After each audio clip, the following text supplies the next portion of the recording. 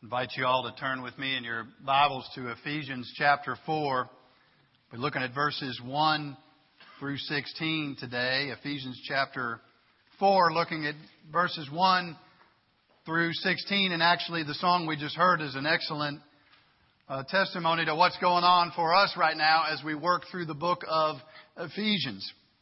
We have looked at the first part of this book, chapters 1 through 3, which have dealt with us and shared with us the glories of God's grace and the riches of His mercy to us, as these folks up front just sung. The mercies of the Lord are bracing, ever bridging, never breaking, leading to a kingdom glorious of power and light. And then we're also reminded in those first 3 chapters that the Lord has done this work and stepped into our lives to rescue us out of deadness. The song just sung says this: finds me in the forest, tangled and lost, hidden and lost. The mercies of the Lord are brilliant, burning lights that soothe and scald at once.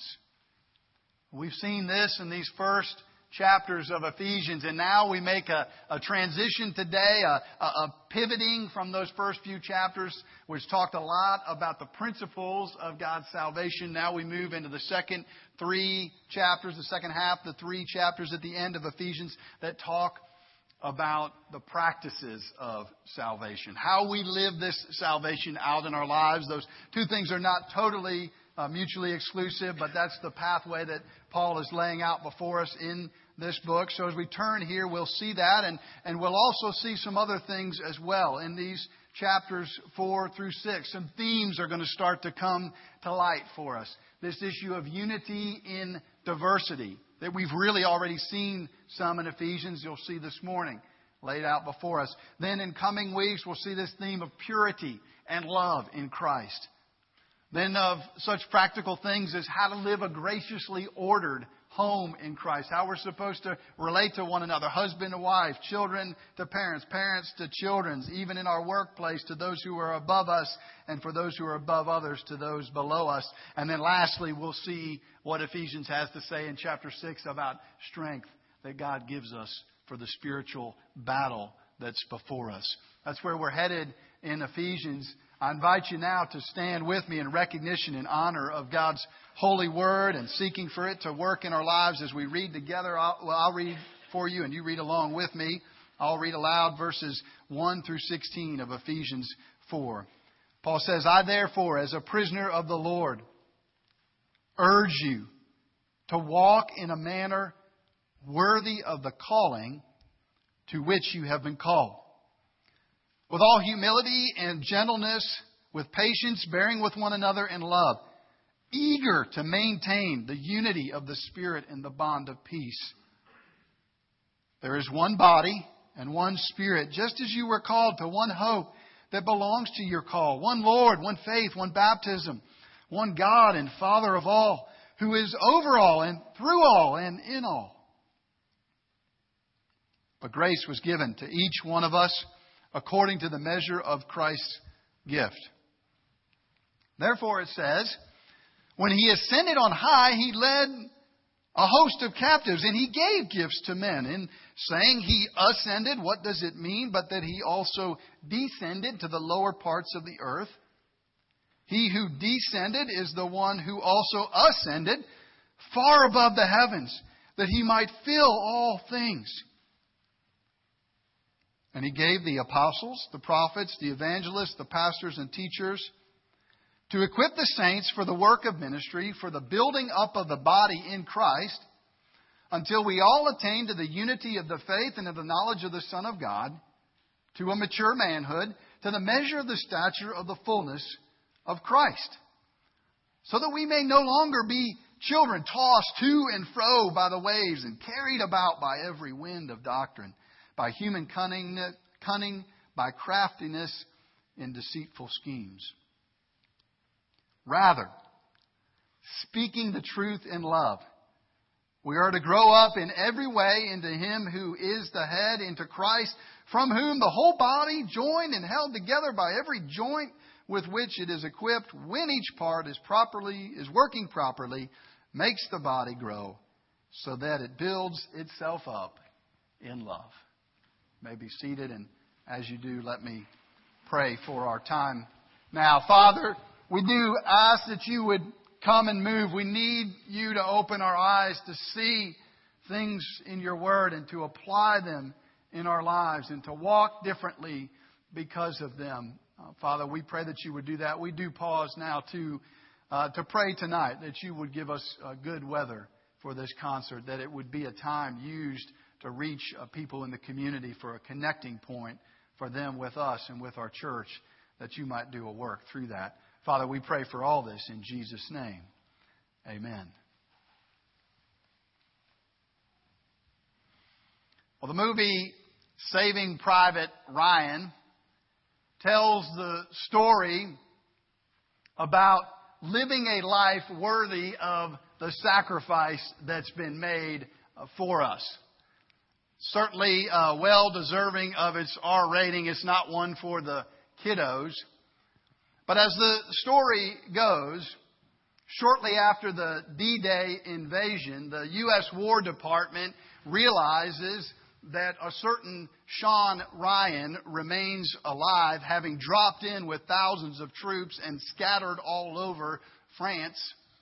He remains alive despite the fact that his mother has lost the three brothers of this Sean Ryan.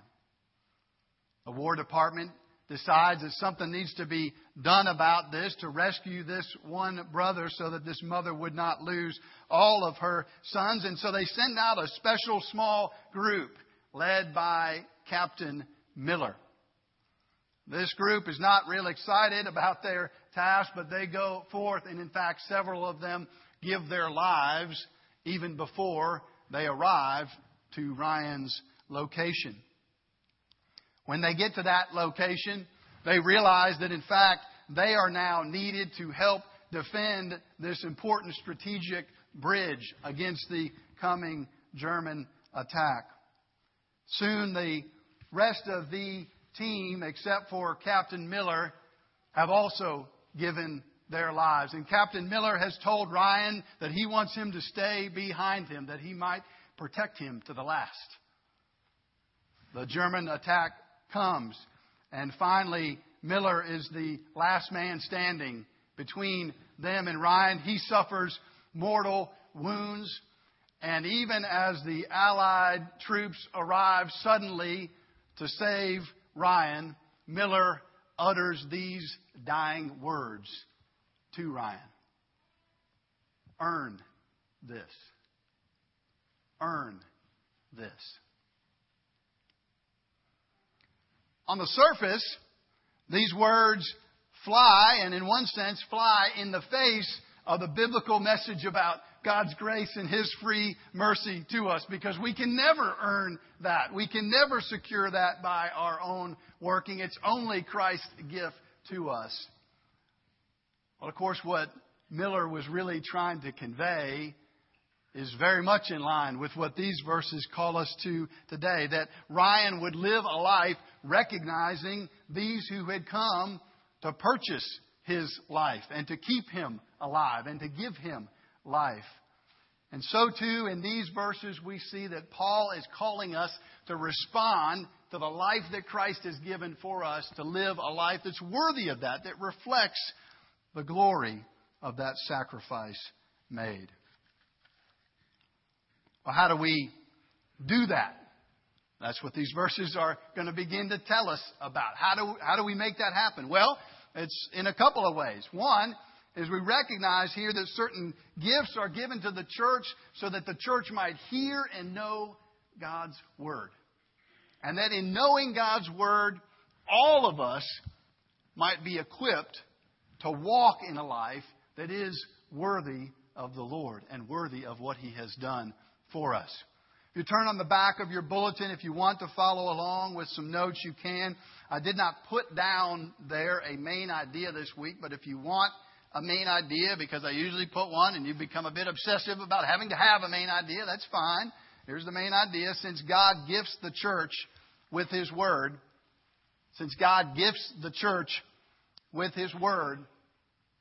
we should equip ourselves by it to walk in spiritual maturity. We should equip ourselves by it to walk in spiritual maturity.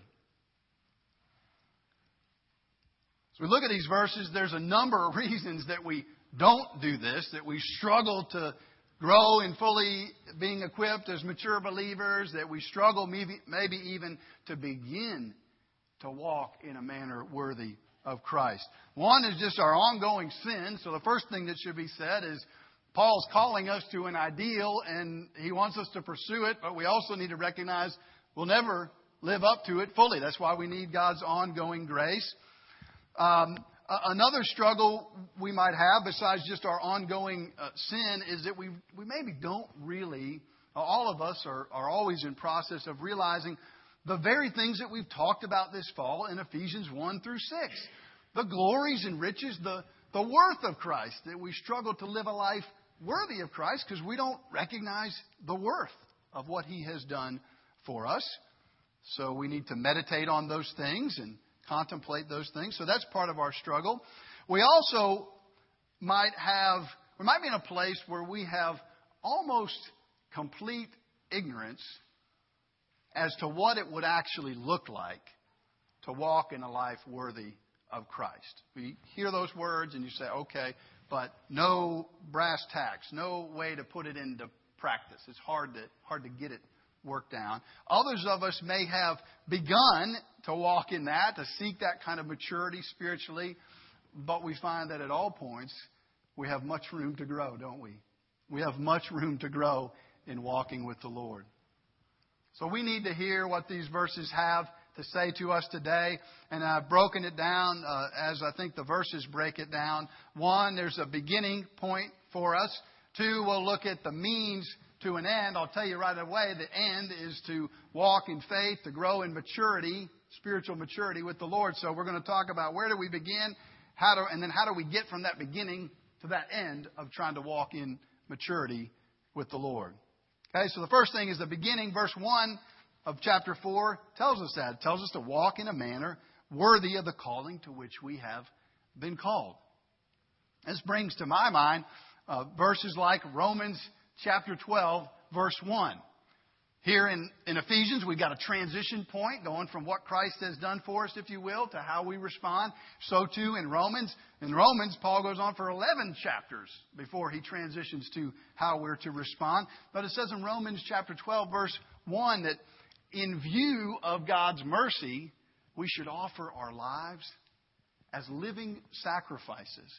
That we shouldn't be conformed anymore to the pattern of this world, but be transformed by God's working. So Paul's urging us to this same kind of transformation. And another passage, I think, from Romans is helpful for us here as well. Because when you hear about all God's grace and hear about the mercies that He's given to us and know that it's a free gift, you might ask, well, why do I need to even change the way I live? If God's glorified in showing mercy in my sin, maybe it's fine for me to just stay there. And even some who were interacting with Paul would go as far as to say, maybe I should sin more. Then that'll be more grace will come into the world. Won't that be a good thing? Well, Paul talks about that in Romans 6, and he puts it down very clearly when he says this, what shall we say then? Shall we go on sinning so that grace may increase? And his answer to that is, by no means. No way should that be our understanding of grace. And so here we have the same idea. The reformer Luther put it this way. He said, faith alone justifies. Faith alone allows us to be declared righteous before the living God, before the holy God. Faith alone justifies, but faith that justifies is never alone. What he's saying is if we really understand the gospel, it's going to propel us to live in a transformed way, to live in a changed way. That's what Paul is talking about here as well. So the first question for us as we go through these verses is, what is the nature of our faith? Do we have that concept in our faith, that it's certain things that we believe and receive from Christ, and also that those certain things compel us, propel us to transformation, to living as a disciple, to walking in a manner worthy of Christ? Are we living in light of free grace, would be a way to put it? Are we living in light of free grace, or are we cheapening grace by how we view the worth of Christ? So we think about that. Paul gives us an initial application for all of this. We're about to look again at 3 chapters over the next weeks of application of this. But he talks to us in verse 2 through 6, if you look there in your Bible with me, about one initial starting point for this idea of walking in a manner worthy.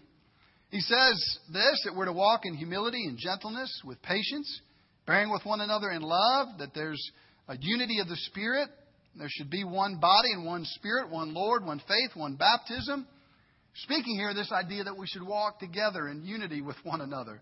And it's hard. Any one of these things is really difficult. It's hard to even begin. The call to humility, that's a challenging one. We're far more prone to think more highly of ourselves than we ought to, rather than to think of others more highly than ourselves. I love the story of the pastor who came upon a group of boys, and they were gathered around a dead dog that was lying on the ground.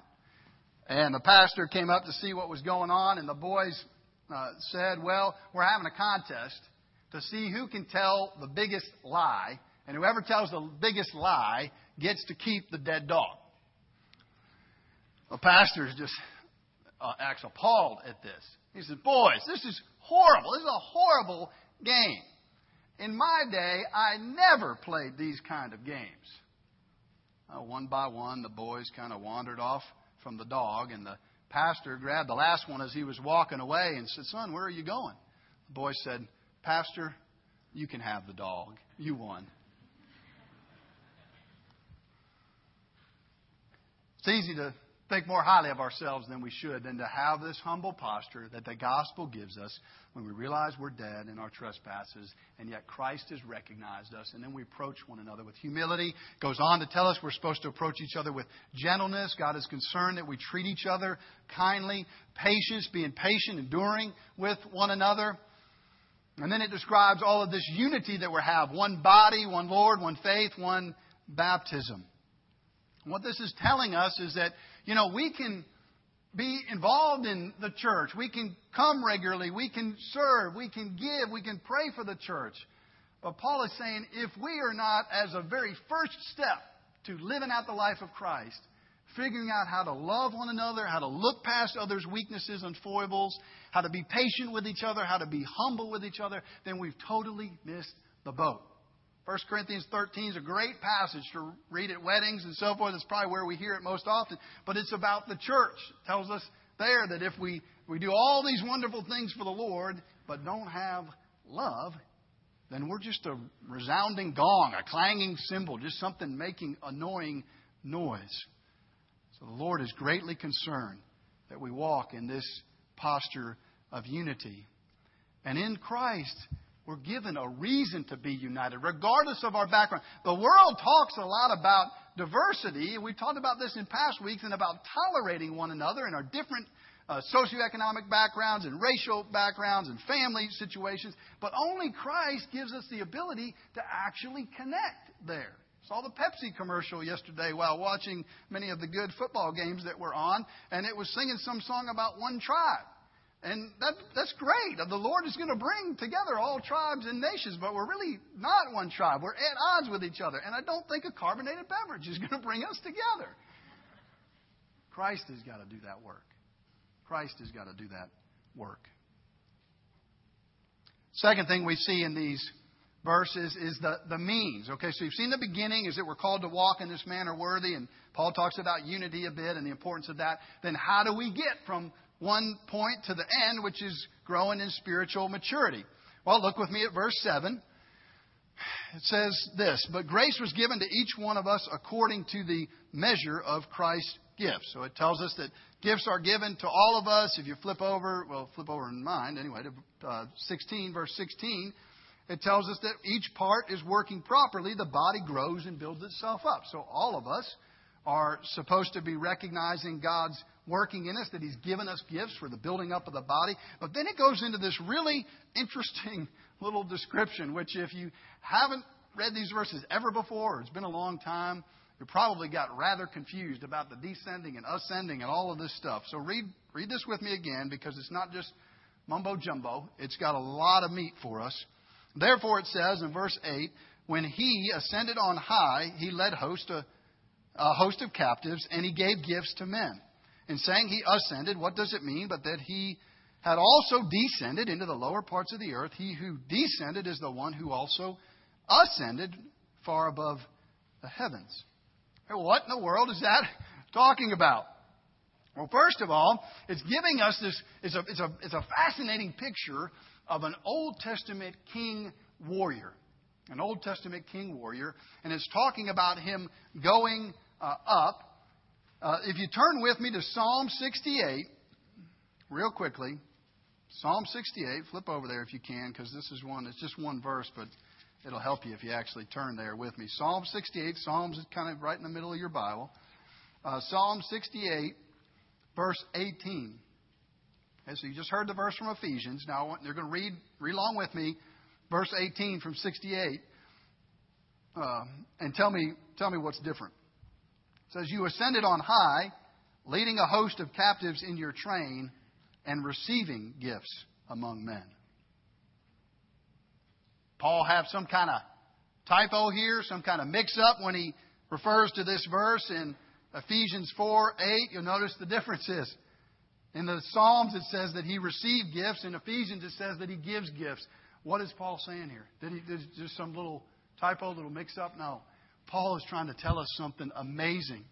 And that is that the Old Testament king who would descend out of Jerusalem. Jerusalem's on a hill, so that's what it's talking about with descending. He would descend out of Jerusalem. He would go claim a victory for God's people. And then in order to come back into the city, he would ascend back into the city. And if he was victorious, he'd probably have some captives with us. And most rulers in the ancient world, they've won this great victory for their people. They've done all this incredible thing for them. What are the people going to want to do? Respond. Give him gifts. Give him things. And so he would receive gifts. What does Paul say? What does he want to convey to us about Jesus? He said Jesus is the epitome, the fulfillment of this warrior king. But he's so gracious that he's not interested in receiving gifts. He wants to keep giving gifts, keep pouring things out to his people. That's the kind of king that he is. And just as the Old Testament king descended and ascended, Jesus has come into this world. He was sitting at the right hand of the Father, and now he has ascended, showing his victory, showing what he has done. That's the picture that Paul has here. Now, here's the interesting thing. What are the gifts? We can think of a lot of things that God gifts us with, but what is Paul talking specifically about here? What are the gifts that he gives? Well, he says in general, it's these spiritual gifts, the fact that each of us have some contribution we can make to each other. But in particular, he says the apostles, the prophets, the evangelists, the pastors, and teachers. You say, well, fantastic. Pastor Peters has already got a big head, and now this thing is telling him that he's God's gift to the church. That's actually exactly what Paul is saying in one breath, with telling all of us that we are all God's gift to each other. Specifically, what he wants to focus us in on is what's the commonality between all these people, the apostles and prophets and so forth, that we don't really have in our church life today, but pastors and teachers and evangelists. What's the common link? What do all of them do? Do what I'm doing right now. They take God's word and seek to serve it up to us, to give it to us. So they're delivering God's word. And so Paul is saying that as we receive God's word, that's how we move to and grow and be equipped into spiritual maturity. That's the means. That's the connecting point for us. One of the catechism questions that I love, and I would love if all of us embraced, even if we didn't memorize it, and I don't sit up here each Sunday and talk about catechism things, as you all know, but one of them is question 90 from the Shorter Catechism, and it's always been really helpful for me, not just in hearing preaching or Sunday school teaching, but just in opening the Bible yourself or hearing a friend share God's word. It says this in question 90. It says, how should the word be read and be heard so that it would be effective for our salvation? How should the Word be read and heard so that it would be effective to salvation? It's saying there's an onus on all of us, in whatever setting we're receiving the Word, to posture ourselves some way so that it would be effective, not just for coming to salvation, but for growing in salvation. What's the answer to that question in the Catechism? It says, in order for this to happen, we should attend to God's Word, it says, with diligence, preparation, and prayer. What does that mean? Well, one thing, moms and dads, how about Saturday night? We're sitting around the dinner table. Let's pray, or as we're putting the kids to bed, let's pray that tomorrow morning when we go to church and we hear God's Word, let us be open to us. Open to it. So we should attend to it with diligence, preparation, and prayer. And then three pictures I love. Receive it with faith. So that's something we have to decide to do each week that we come here. Or if you're in your own Bible reading by yourself, you have to decide, am I going to receive what the Word has to say? Receive it with faith.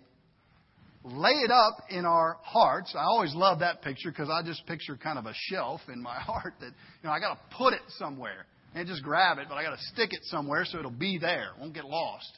And then the last part, practice it in our lives. That's how we are bringing the Word into our lives. So how should the Word be read and heard? We should attend to it with diligence, preparation, and prayer. Receive it with faith.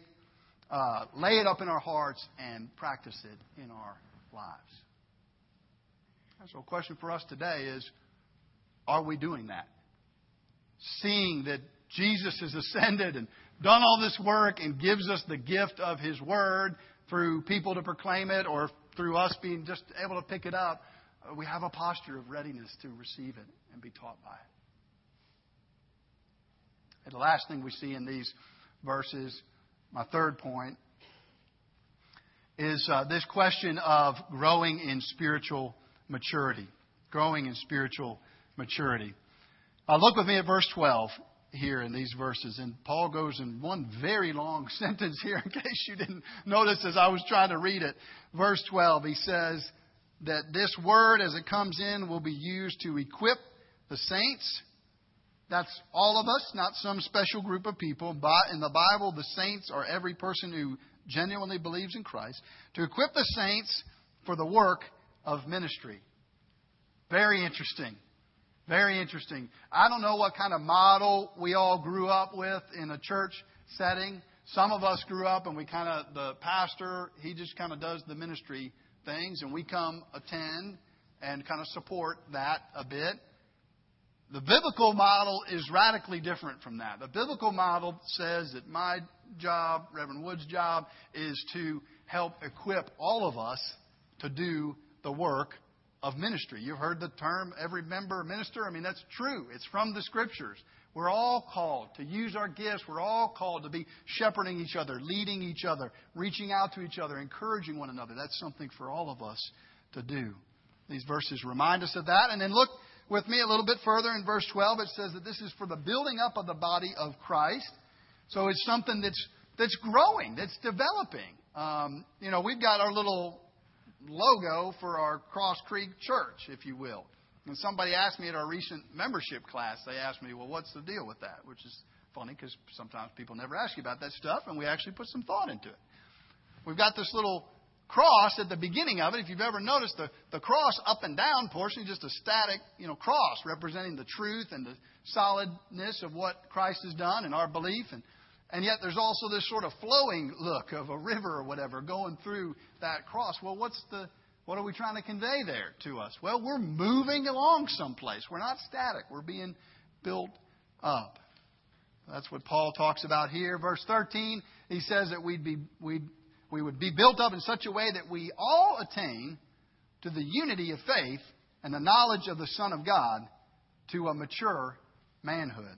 We're to be growing in some sense in this mature manhood. And then verse 14 says this, so that we may no longer be children tossed to and fro by the waves and carried about by every wind of doctrine. What he's saying there is that when we're rooted in this way, when we're growing in this way, we won't waffle back and forth. The Peters family have these 4 boys of ours, and One is 7, and we've got twins that are 5, and then there's a little bit of a gap between the youngest one, who's about 2. And he can walk and so forth now, but whenever people are playing around with us the first time, usually the one thing that they all say is they look at our youngest one, they say, he's going to be a durable little guy. He's going to be a durable, because he's getting knocked around. He gets bumped around by his brothers. He's just a little toddler. And we see little kids just beginning to walk. And that's what Paul is saying here. He's saying, if we do not pursue this kind of equipping in God's truth, if we're not serious about it, we're going to be destined in our spiritual life just to be blown back and forth. Blown back by the waves. What are some of the waves in our time? The prosperity gospel is a huge one that's in the church. Talked about it here before. This message that Christianity is going to make us all perfectly healthy and perfectly wealthy, and there's no suffering or place for suffering in the Christian life. It's a message that's being embraced by the church across the board, but could not be more antithetical to what Christ has done. We will enjoy bliss and restoration in eternity. It's not going to happen in its fullness in this life. And to chase after that and move towards that instead of to Christ is just going to lead us astray. That's one thing. The culture at large is wrestling through this issue we call relativism. It says there is no truth. You notice here in these verses, look with me at one more verse and then we'll conclude here. We'll bring this airplane down. It says, verse 13, that we're supposed to have unity. Well, that's nice. It's a nice idea. We like unity. But what is it? What's it going to be that holds it together? What's the glue? It says unity of faith and knowledge of the Son of God. There is a content to what we believe. That's why we sometimes affirm the Apostles' Creed here as we're gathering for worship. There's something that unites us, a belief that knits us together, and that's what keeps us from wavering. And so this message that our culture is sending, that there's no truth or that all truths are equally valid, is antithetical. It's not even going to bring about the unity that people want, and it also goes against the reality of what Christ has done. It says, I am the way, the truth, and the life. No one comes to the Father but through me. It's a wonderful invitation. There's riches and glories that Christ has, but we need to come to Him and ready to receive Him and His truth. That's the steadfast bedrock that will help us mature in the Lord. Last thing we see in those verses, verse 15, it tells us that as we begin to embrace that, we'll actually be able to speak truth in love to those around us. We'll have that truth in us so that we can be used in the lives of those around us to help lead them to a greater knowledge of truth. So we've seen that God is calling us to walk in a manner worthy of the calling that we've been called. We've seen that His goal is for us to be maturing spirits and not staying static where we are. And then we've seen that He's brought about the means for it, that He gives His giftings to the church. And the particular form He talks about here is God's Word, that God's Word comes and helps to give us that maturity. Let us grow in that. Let us pursue that. Let's pray together. Oh, Father, we do gladly come and give You praise and thanks today. We rejoice that You have come. We thank You once again for pictures that we can put in our mind. This picture of Jesus, ascendant King, having gone down and won the victory, having fought in the trenches of the battle. And then He doesn't even let us give Him gifts as if He needs anything. He's still going to keep giving to us. And we thank You, Lord, for Your Word. I do pray for all of us, Lord, that it would have a transforming effect on us, that we would grow up in maturity in You. We pray this in Jesus' name. Amen.